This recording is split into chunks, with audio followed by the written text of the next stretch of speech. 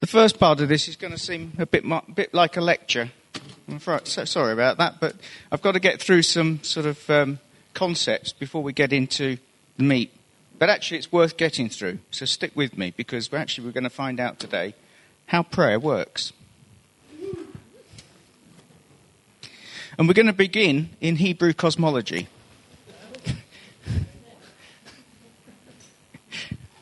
That's the way the Hebrew mind saw the world and how it all worked.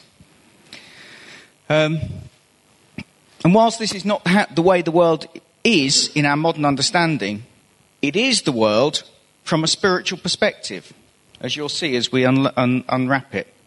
It may sound like I'm suggesting an ancient view of the world this morning, but that's not what I'm doing. I'm suggesting that that's how they saw it, but what they were seeing was beyond that, into a spiritual reality, a spiritual dimension. So as we go through it, please bear with me. So, that's how the Hebrews saw the world. I'll describe it to you. Here we have the world as a flat, round disc. Underneath it were the pillars that held it up. And then over it was what was called the firmament, which was like an upside-down bowl with the sun, the stars, and the moon, and everything in them. Now, I can illustrate this from Scripture. Oh, I should also say that under the earth here is the waters under the earth that are spoken of in Scripture, and over this firmament here is the waters above the earth. And as you read through Psalms, you'll see those two words used, the waters under the earth, the waters above the earth. And the picture was this, and we'll see it from Genesis 1. Genesis 1, verse 1 to 2 says, God created the heavens and the earth. And then it says, the earth was without form and void. It was formless. It was a mess when it was first created. Okay? And what the picture was that the waters of chaos were covering this flat disc. And so you couldn't see any earth. All you could see was this water. And it was chaotic, and there were sea monsters in it. In the Hebrew mind, and you'll see them referred to in books like Job and elsewhere, and in some of the Psalms, people like the Leviathan and the Rahab and people and creatures like that. You don't need to know much about them, just to know that they represented in the Hebrew mind the forces of chaos that were trying to stop God from creating a perfect world. They are representative of spiritual forces that restrict and work against the work of God. And then can someone read for me Genesis 1:6? Genesis chapter 1 and verse 6. Anybody?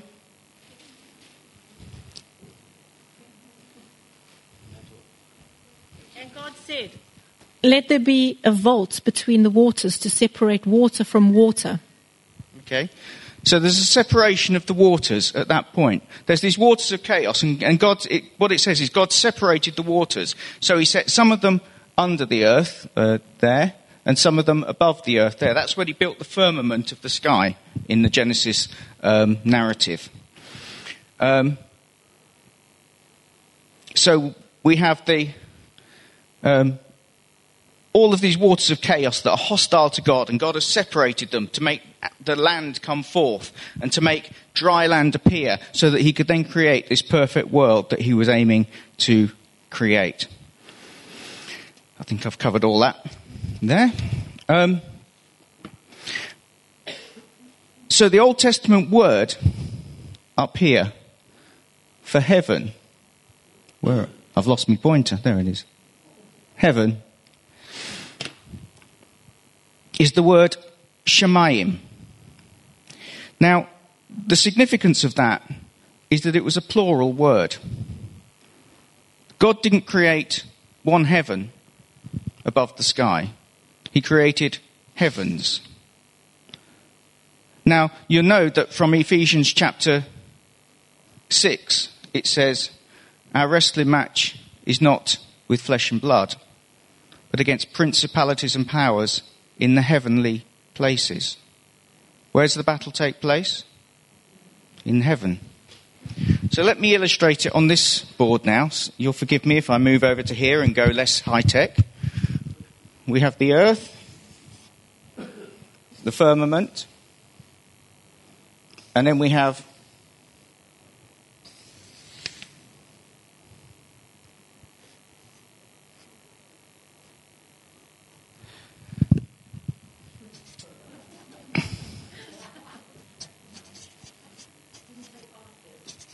I did actually.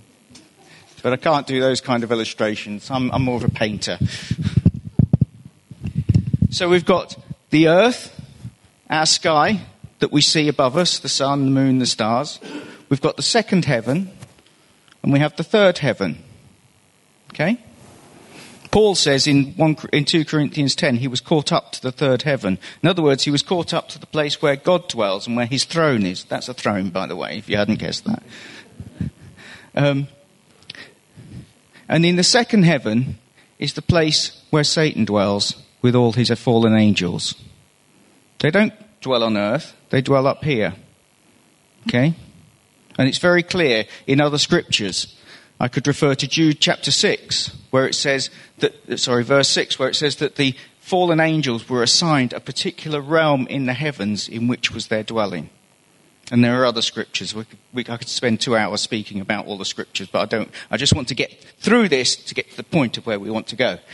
So the image is that although they saw the earth like that, there is a spiritual reality behind it, whereby in the spiritual dimension, there are 2 areas. There is the second heaven and there is the third heaven. The second heaven is the place where Satan and his angels dwell. The third heaven is where God and his angels dwell, which is where his throne room is, and from where he rules the universe and all things. Okay? Now, when man fell, this realm came under the authority of Satan. Jesus says he is the God of this world. This whole realm came under his domain. Are we with it so far? Any questions? Any thoughts?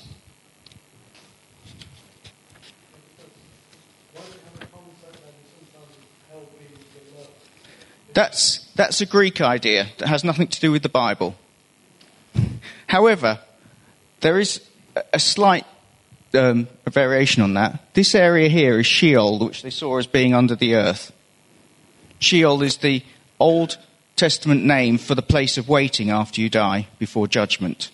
And that was then translated into the Greek as Hades. And that all got mixed up in medieval thought and became hell. But it's not. Hades is not hell. But we won't go down that line right now. So, we've got this picture. The earth, second heaven, third heaven. Now turn with me to Daniel in chapter 10.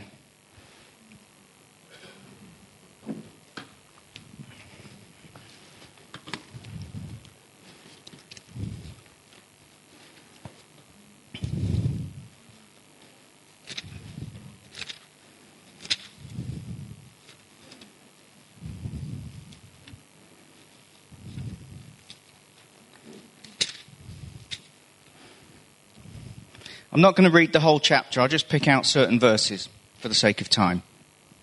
Starting at verse 1. In the 3rd year of Cyrus, king of Persia, a message was revealed to Daniel, who was named Belshazzar. And the message was true and one of great conflict, but he understood the message and had an understanding of the vision. In those days, I, Daniel, had been mourning for 3 entire weeks. I did not eat any tasty food, nor did eat meat or wine enter my mouth, nor did I use any ointment at all until the entire 3 weeks were completed. On the 24th day of the first month, while I was by the bank of the great river that is the Tigris, I lifted my eyes and looked, and behold, there was a certain man dressed in linen, whose waistband was girded with belt of pure gold of Uphaz. And he goes on to describe this man. And then if we drop down to verse 12, then he said to me, do not be afraid, Daniel, for from the first day that you set your heart on understanding this and on humbling yourself before your God, your words were heard, and I've come in response to your words. But the prince of the kingdom of Persia was withstanding me for 21 days. And then behold, Michael, one of the chief princes, came to help me. And I have been left there with the king of Persia. Drop down to verse 20. Then he said, do you understand why I've come to you? But I shall now return to fight against the prince of Persia. So I'm going forth, and behold, the prince of Greece is about to come. However, I tell you that inscribed in the writing of truth, yet there is no one who stands firmly with me against these forces except Michael, your prince. And this is the picture. Daniel realized something important was happening with regard to Israel. The time that had been prophesied had come to an end. So he set himself to pray. And on day 1, he set himself to pray and fast. And he prayed and fasted for 21 days. Now, what happened on day 1 for Daniel?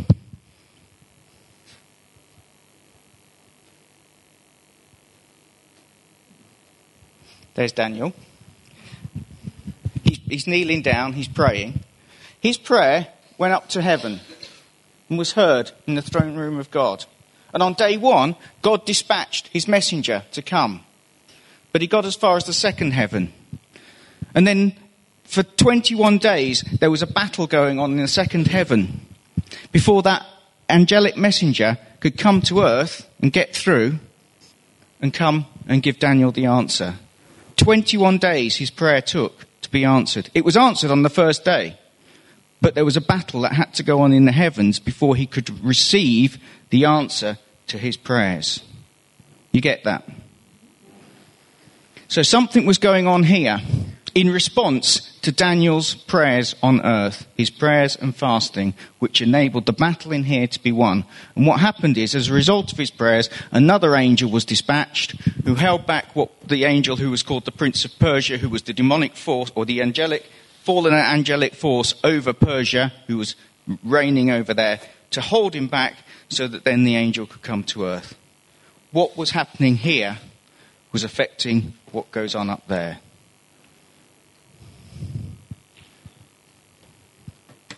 And it continues to do so.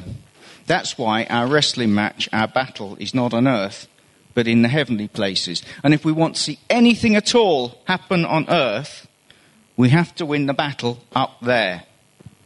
That's why prayer is important. That's what this series is all about.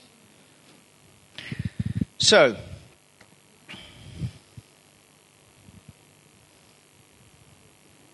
there's Daniel. Our prayers are effective.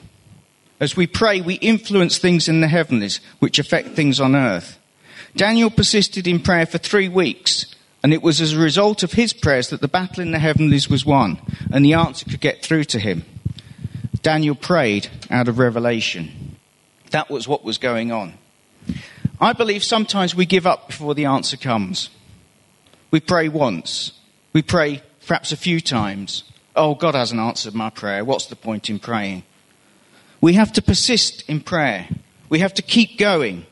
We have to know that we're in the will of God and keep praying into the will of God until we see the kingdom of God come to earth, until we see the will of God in heaven that's being done on earth. We have to continue to pray. We have to press through because there's a battle to be won up here. It's not just that God is deaf and doesn't hear us.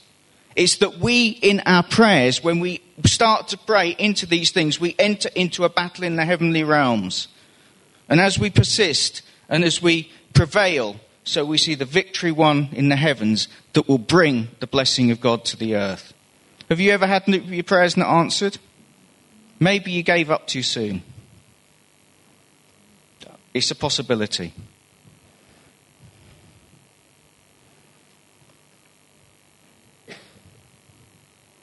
The satanic host will try and stop the answers getting through to the earth.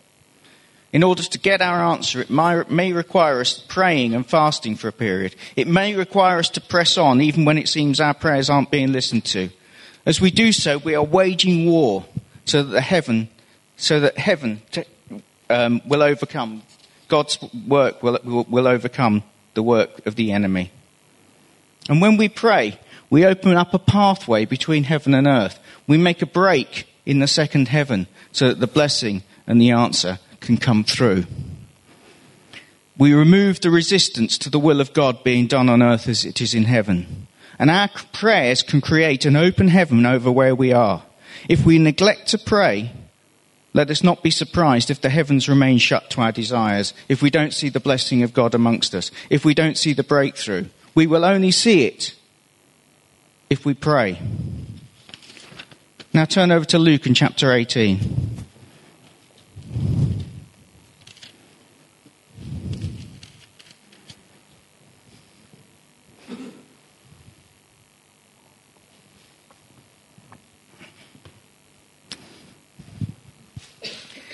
Verse 1. Now he was telling them a parable to show that at all times they ought to pray and not to lose heart. And I think another translation says, and persist in prayer. Saying, in a certain city there was a judge who did not fear God and did not respect man. There was a widow in that city, and she kept coming to him saying, give me legal protection from my opponent. For a while he was unwilling, but afterwards he said to himself, even though I do not fear God nor respect man, yet because this widow bothers me, I will give her legal protection. Otherwise, by continually coming, she will wear me out. And the Lord said, hear what the unrighteous judge said. Now will not God bring about justice for his elect who cry to him day and night? And will he delay long over them? I tell you that he will bring about justice for them quickly. However, when the Son of Man comes, will he find faith on the earth? And Jesus was saying that we have to be like that persistent widow who's determined to see justice for herself. In our case, we come before a just judge in the heavens. We don't come before an unrighteous judge like in the parable. But there is still a case to be answered. You see, one of the titles of Satan is the accuser of the brethren. And Satan comes into the third heaven. He's allowed access. And he stands before the throne of God.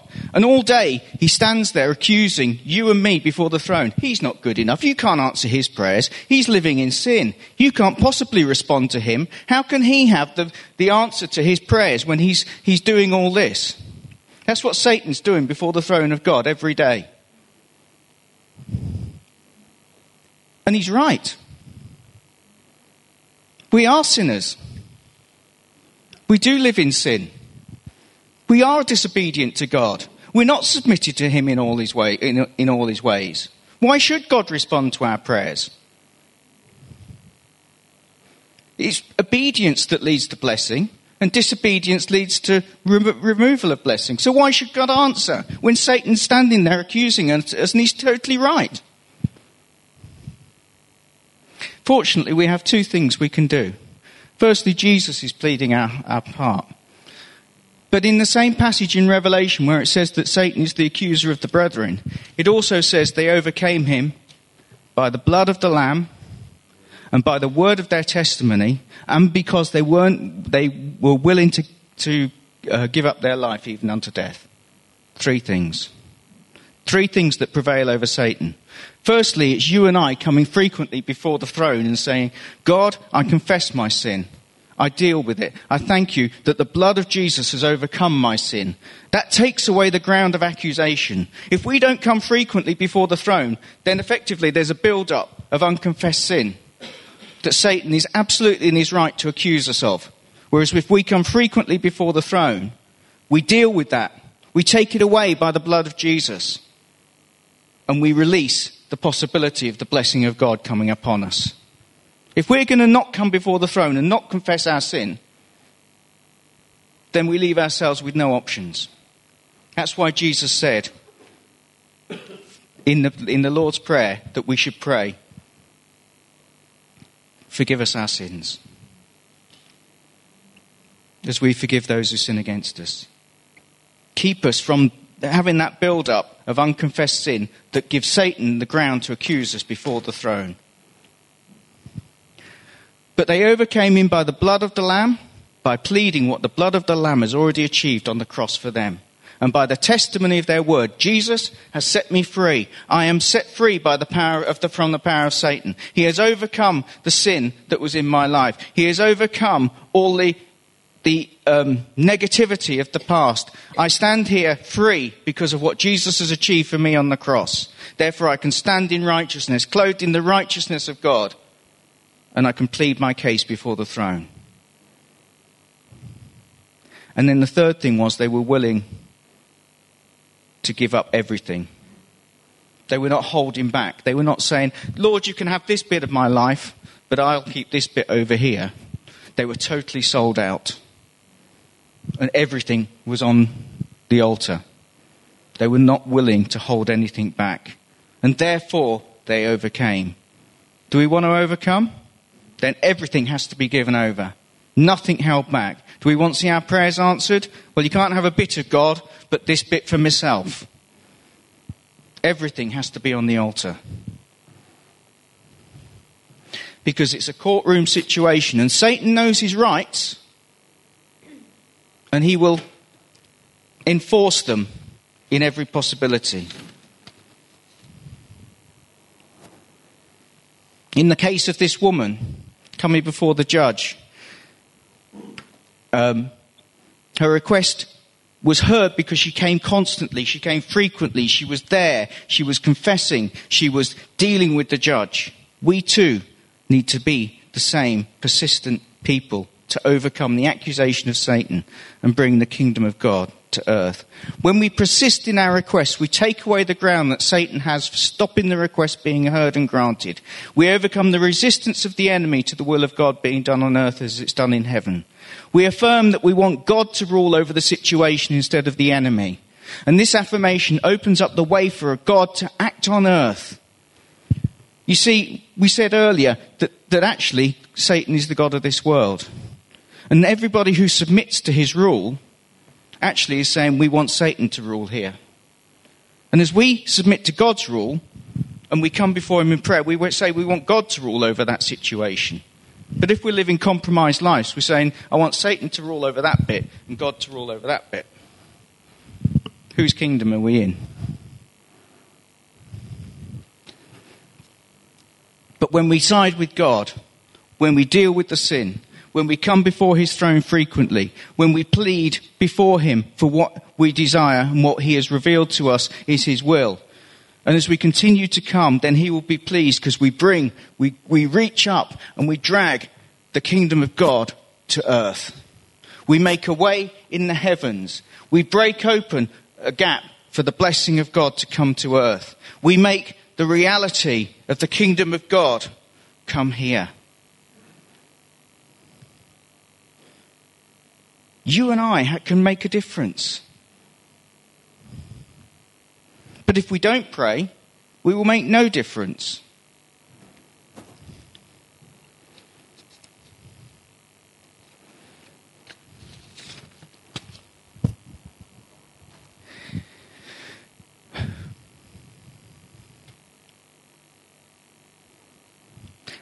I could have, of course, have spent 2 hours on this, but I just wanted to get something across.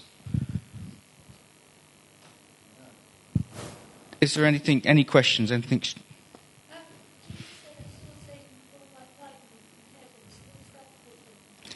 That is him looking forward, because that actually happens in Revelation.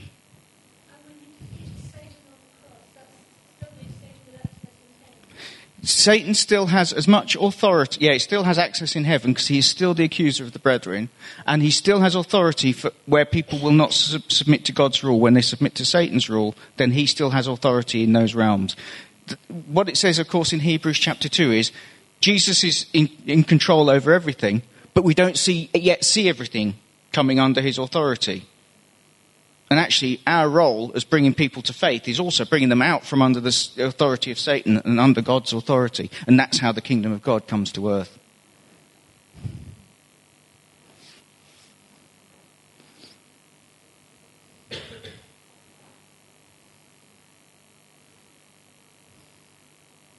Are we okay? Yep. We wanted to finish with a song, because I don't know how else to finish this. So I'll invite Ali to come back up.